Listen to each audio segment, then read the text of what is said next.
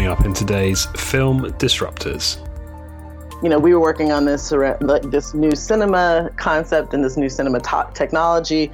J.J. Abrams came for a tour of the Media Lab, sat in this, and he goes, "Oh, if I knew this was going to be in the homes of American living rooms, I would basically create my film strategies like this." And he gave this whole kind of analysis of how he would change the way that he would make a film based on this technology's capabilities.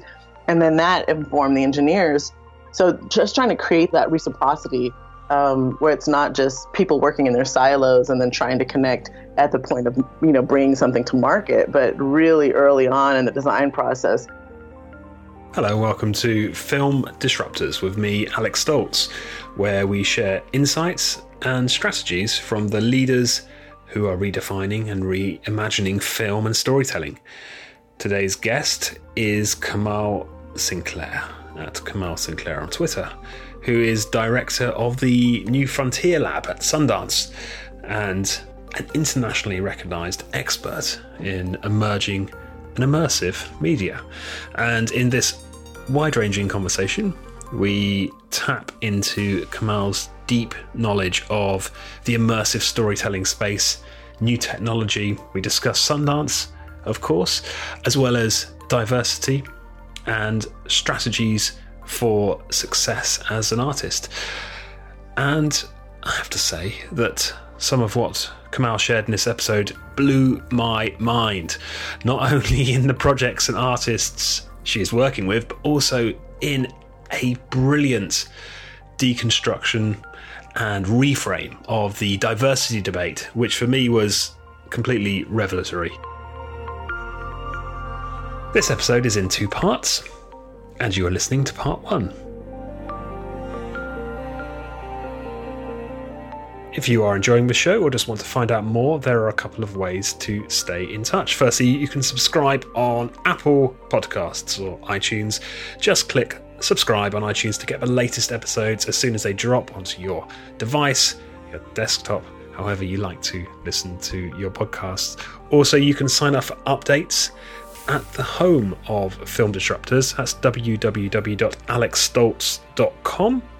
Just enter your email to receive all the latest Film Disruptors news and episodes straight to your inbox. And this is also where you can access previous episodes, find out more about our featured guests, and get in touch. I'd love to hear from you. So that just leaves me to say thank you for listening, and I do hope you enjoy this two-part episode with Kamal Sinclair.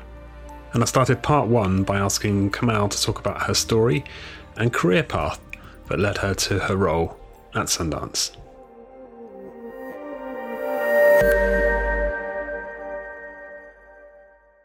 It's been a bit of kind of a journey for me as someone who came from live performing arts for the majority of my career.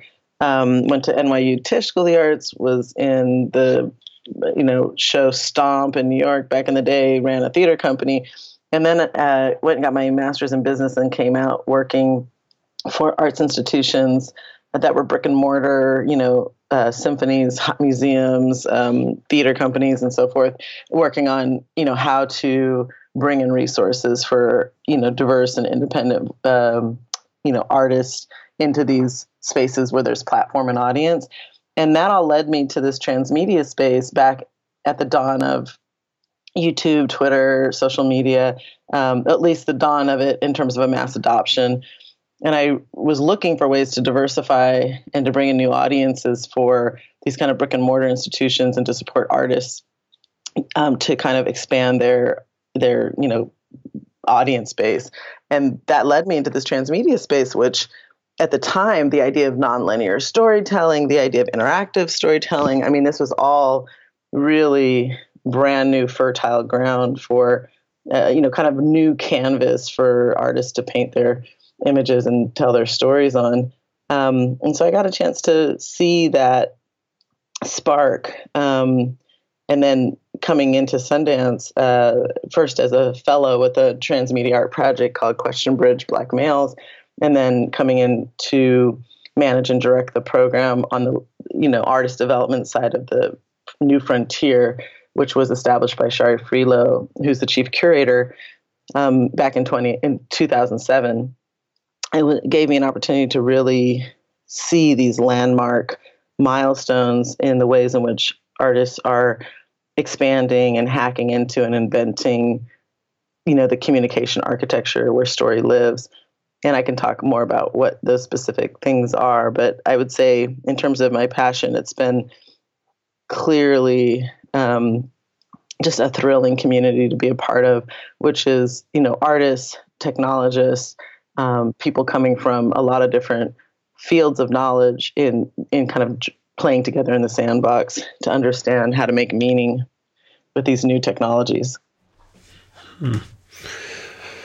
That sounds fascinating. And tell me about the role at Sundance and how that works and what you're looking to achieve there.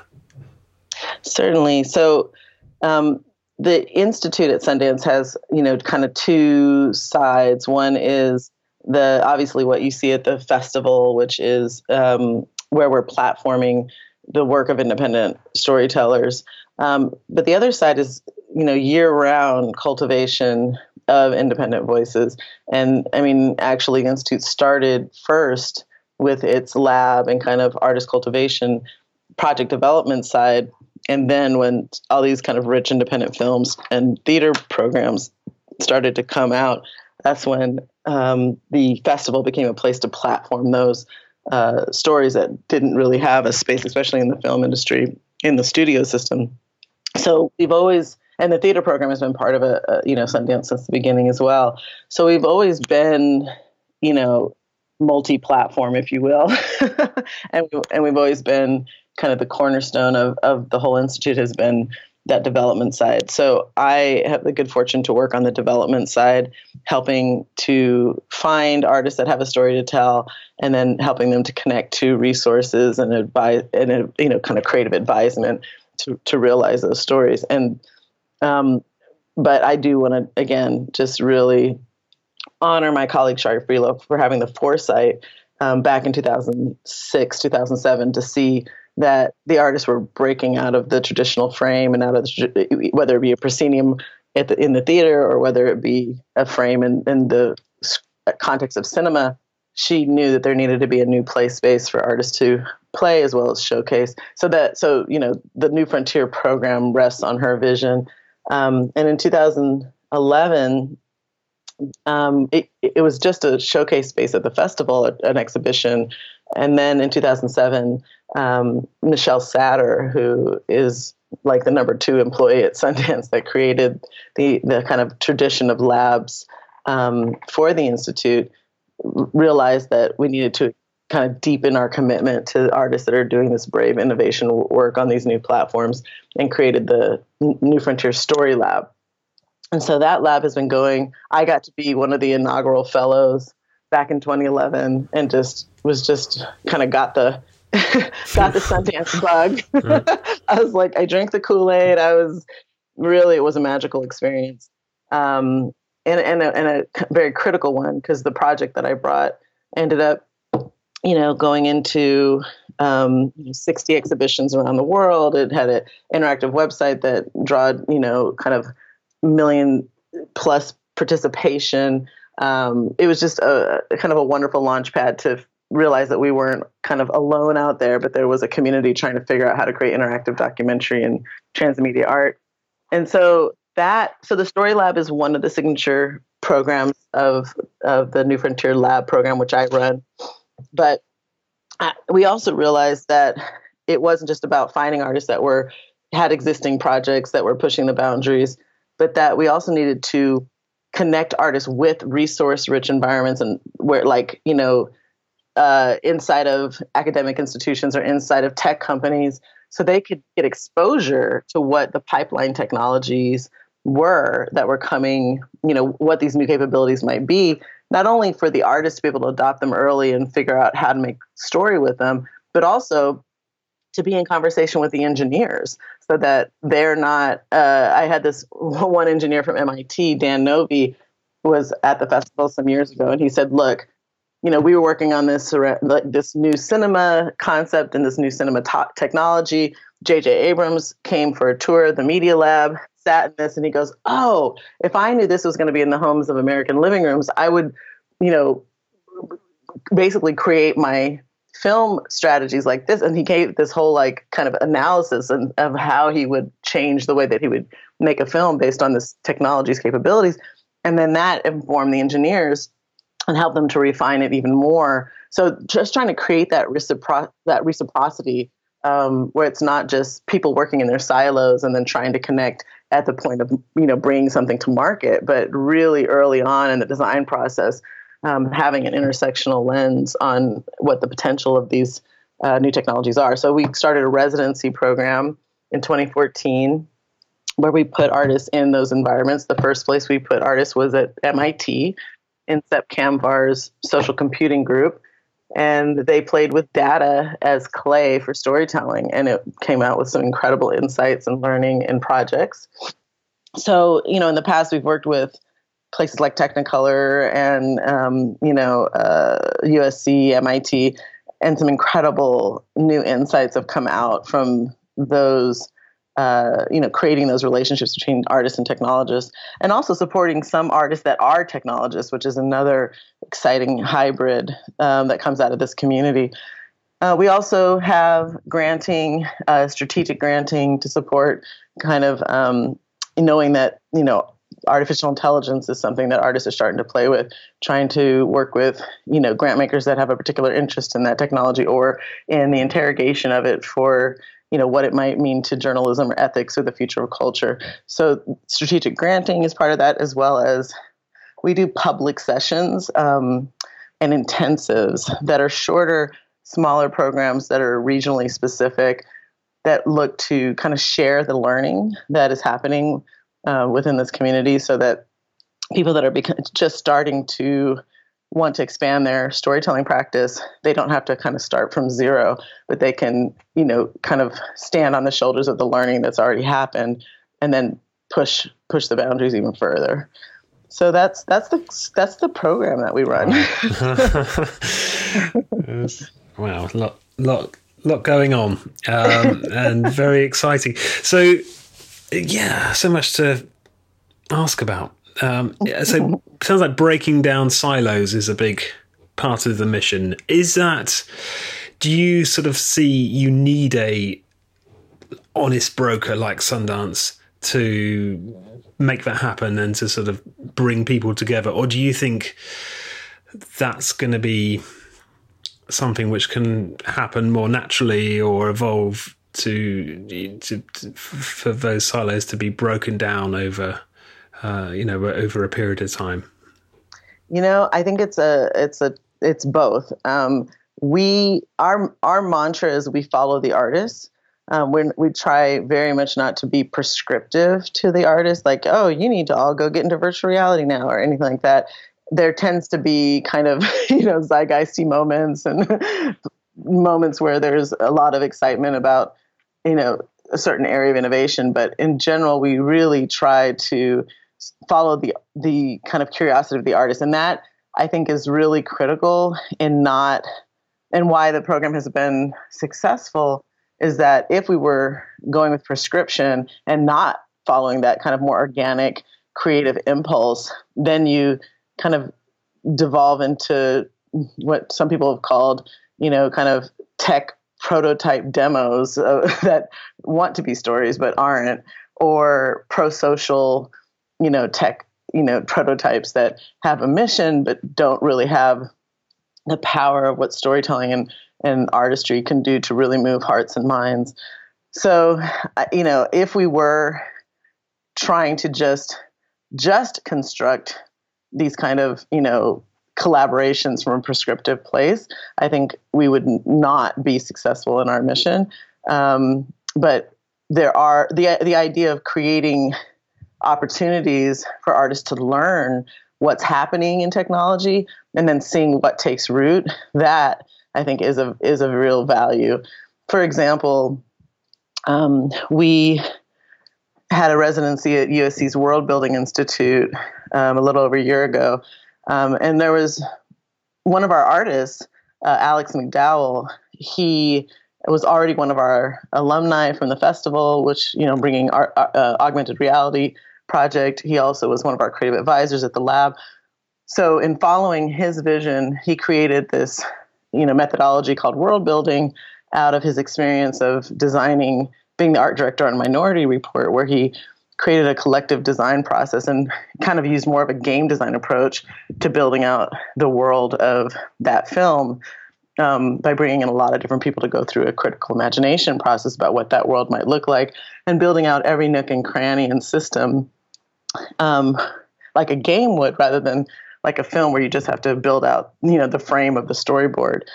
And he created a process that not only was able to kind of catalyze imagination around new technologies and so forth. I understand that by bringing people like Dr. John Underkoffler, who had this incredible, technology background and had already been experimenting with certain kinds of technology and haptics. And, there was 11 patents that came out of that imagination process. I mean, sorry, it was 100 patents that came out of that imagination process. So there was something really exciting about the idea of imagination, kind of something that was like kind of empirical evidence of imagination sparking innovation, which becomes our reality.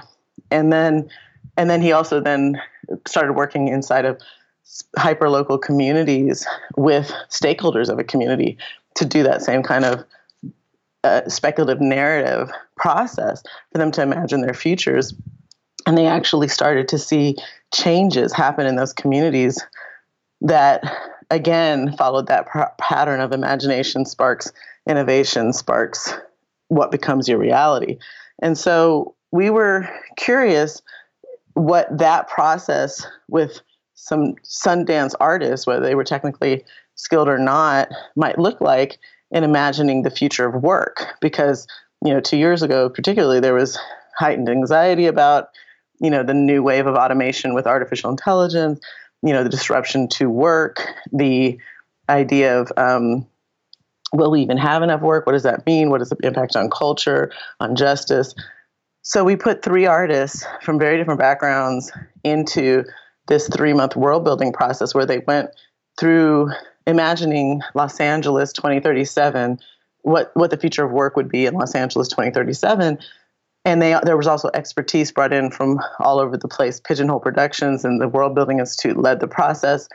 And what happened was, similar to a game design process, there was this kind of narrative, speculative narrative, like world that came out of it. But what was interesting for the individual artists that we placed there, it expanded their thinking around their own creative practices, and these really exciting projects came out of it that I wouldn't even imagined. For example, Grace Lee, who is an award-winning documentarian, she did American Revolutionary. She's been kind of following, which is about the life of Grace Lee Boggs, and she got really cued into artificial intelligence and what people are doing with kind of creating these deep databases around lived data around individuals, like what the Shoah Foundation is doing with Holocaust survivors, where you can be in conversation with the person even after they die. So in the case of the Shoah Foundation, New Dimensions in Testimony, they interviewed a Holocaust survivor with over 1,000 questions, and they captured his responses with kind of volumetric capture technology, which essentially creates a hologram of the subject. And then they put it into a database using smart algorithms and natural language processing. You basically can go up to the hologram of this Holocaust survivor without a headset. They do a Pepper's Ghost kind of, or they can put it on a screen, like a regular screen, and you can talk to him and you can ask him questions, and he responds fairly naturally with the algorithm pulls up the right response for your question. And so when Grace saw how these technologies were being used to create conversational relationships with historical figures or living figures or fantastical figures, she thought about, well, what's the future of my job in 2037? I'm a documentarian. What does that mean when these technologies come in and change the ways in which we can capture and understand our relationship to truth and reality? And so she is now creating an ancestral AI for Grace Lee Boggs with her estate in Detroit. And so that's something that I had not anticipated. I was thinking she was going to do something more related to her work around Koreatown and kind of understanding that particular neighborhood. Instead, she went deep into the concept of her own future as a filmmaker. Another example would be Terrence Nance, who currently has a show on HBO called Random Acts of Flyness. We embedded him at MIT originally only for 3 months, and they ended up making him a full fellow for a year with the Social Computing Group. And, again, he was a filmmaker with no technological background. He was going to go in and look at big data sets and help to craft story around them. And I thought he would come out with some really cool data visualizations and stories with those data visualizations. And what came out of it was a survival video game that you play with your own DNA profile. And I'm like, what? And so when he told me the concept, he basically said, look, I was a teaching artist for a group of Dominican boys up in Washington Heights. And when I talked about their African ancestry, they didn't know that they had an African ancestry. They thought they were indigenous to that island. And he felt like, what a tragedy that they don't know, their own ancestors that they stand on the shoulders of. And so he said, if I can create a video game where based on your DNA profile, you have to play a survival scenario that one of your ancestors would have had to survive for you to exist, then that would deepen our relationship to ancestry. So a DNA video game came out of that. And so these things, I could never be prescriptive about that. All I could do was put people in places outside of their comfort zone and see what sparked. Great. If you listeners want to find out more about Alex McDowell and his work, I think it's episode 7 of the show. He talks all about the World Building Institute and so on. But I didn't realize that connection. So some of these. This might sound a bit like a reductive question, but do you see that these new emerging platforms and technologies and artistic forms are the way more diverse and I guess minority stories can get out there, stuff which can't find its voice so easily on a conventional film or a TV documentary format? Do you think there's a story there? It's a great question. Yes and no, and I'll kind of try to break down a little bit. So the Ford Foundation's Just Film program, led by Kara Mertes, engaged me about 2 years ago with a commission to look at how do you further equality in emerging media. And it was a really wonderful process. I interviewed over 100 people from, all over the ecosystem, from, venture capitalists and tech executives and film studio executives to, public media executives down to, people that even really weren't on the film ecosystem, but dealing with law and diversity and all kinds of DIY artists and DIY technologists. It was really eye-opening to kind of interrogate that question about what does equality look like. And, we already are in a moment, I think, where we're starting to understand not only from a financial perspective in terms of the global audiences, but a lot of mythologies around why more diverse voices haven't been centered and represented in traditional media. I think there's starting to be kind of an awakening, even from a financial standpoint, of how critical it is to create those to platform and to create opportunities for those voices. I mean, I just had a meeting at Netflix yesterday, and they broke down, some of their kind of demographic analysis of how critical it is to have more diversity and representation in media than ever before in mass media.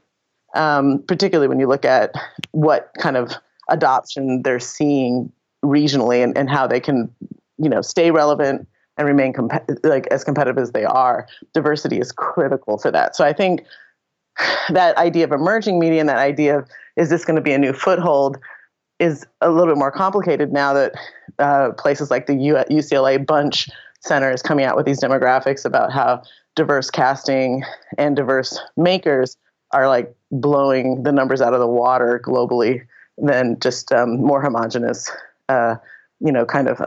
traditional representation. So, I say that in that context that I think, we also have one of the, on our board, Sean Bailey from Disney, and we've been in deep conversations with Julianne Cromit, and also, any kind of institution like Disney or Netflix that wants that kind of global scope absolutely has to be diverse, and it can't be a diversity that feels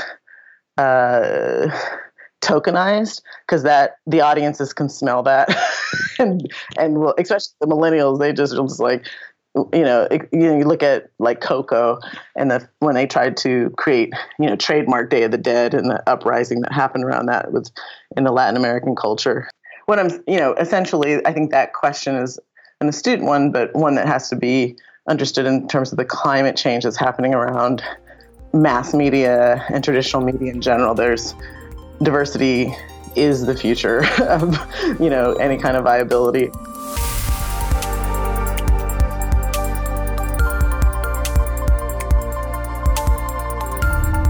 So that was part one of my two-part conversation with Kamal Sinclair, and part two is available now.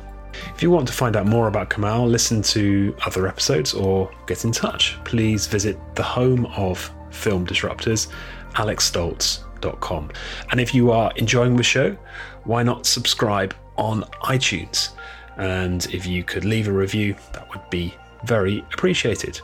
So that's it for this episode. I'd just like to say thank you again for listening, and I look forward to seeing you again soon.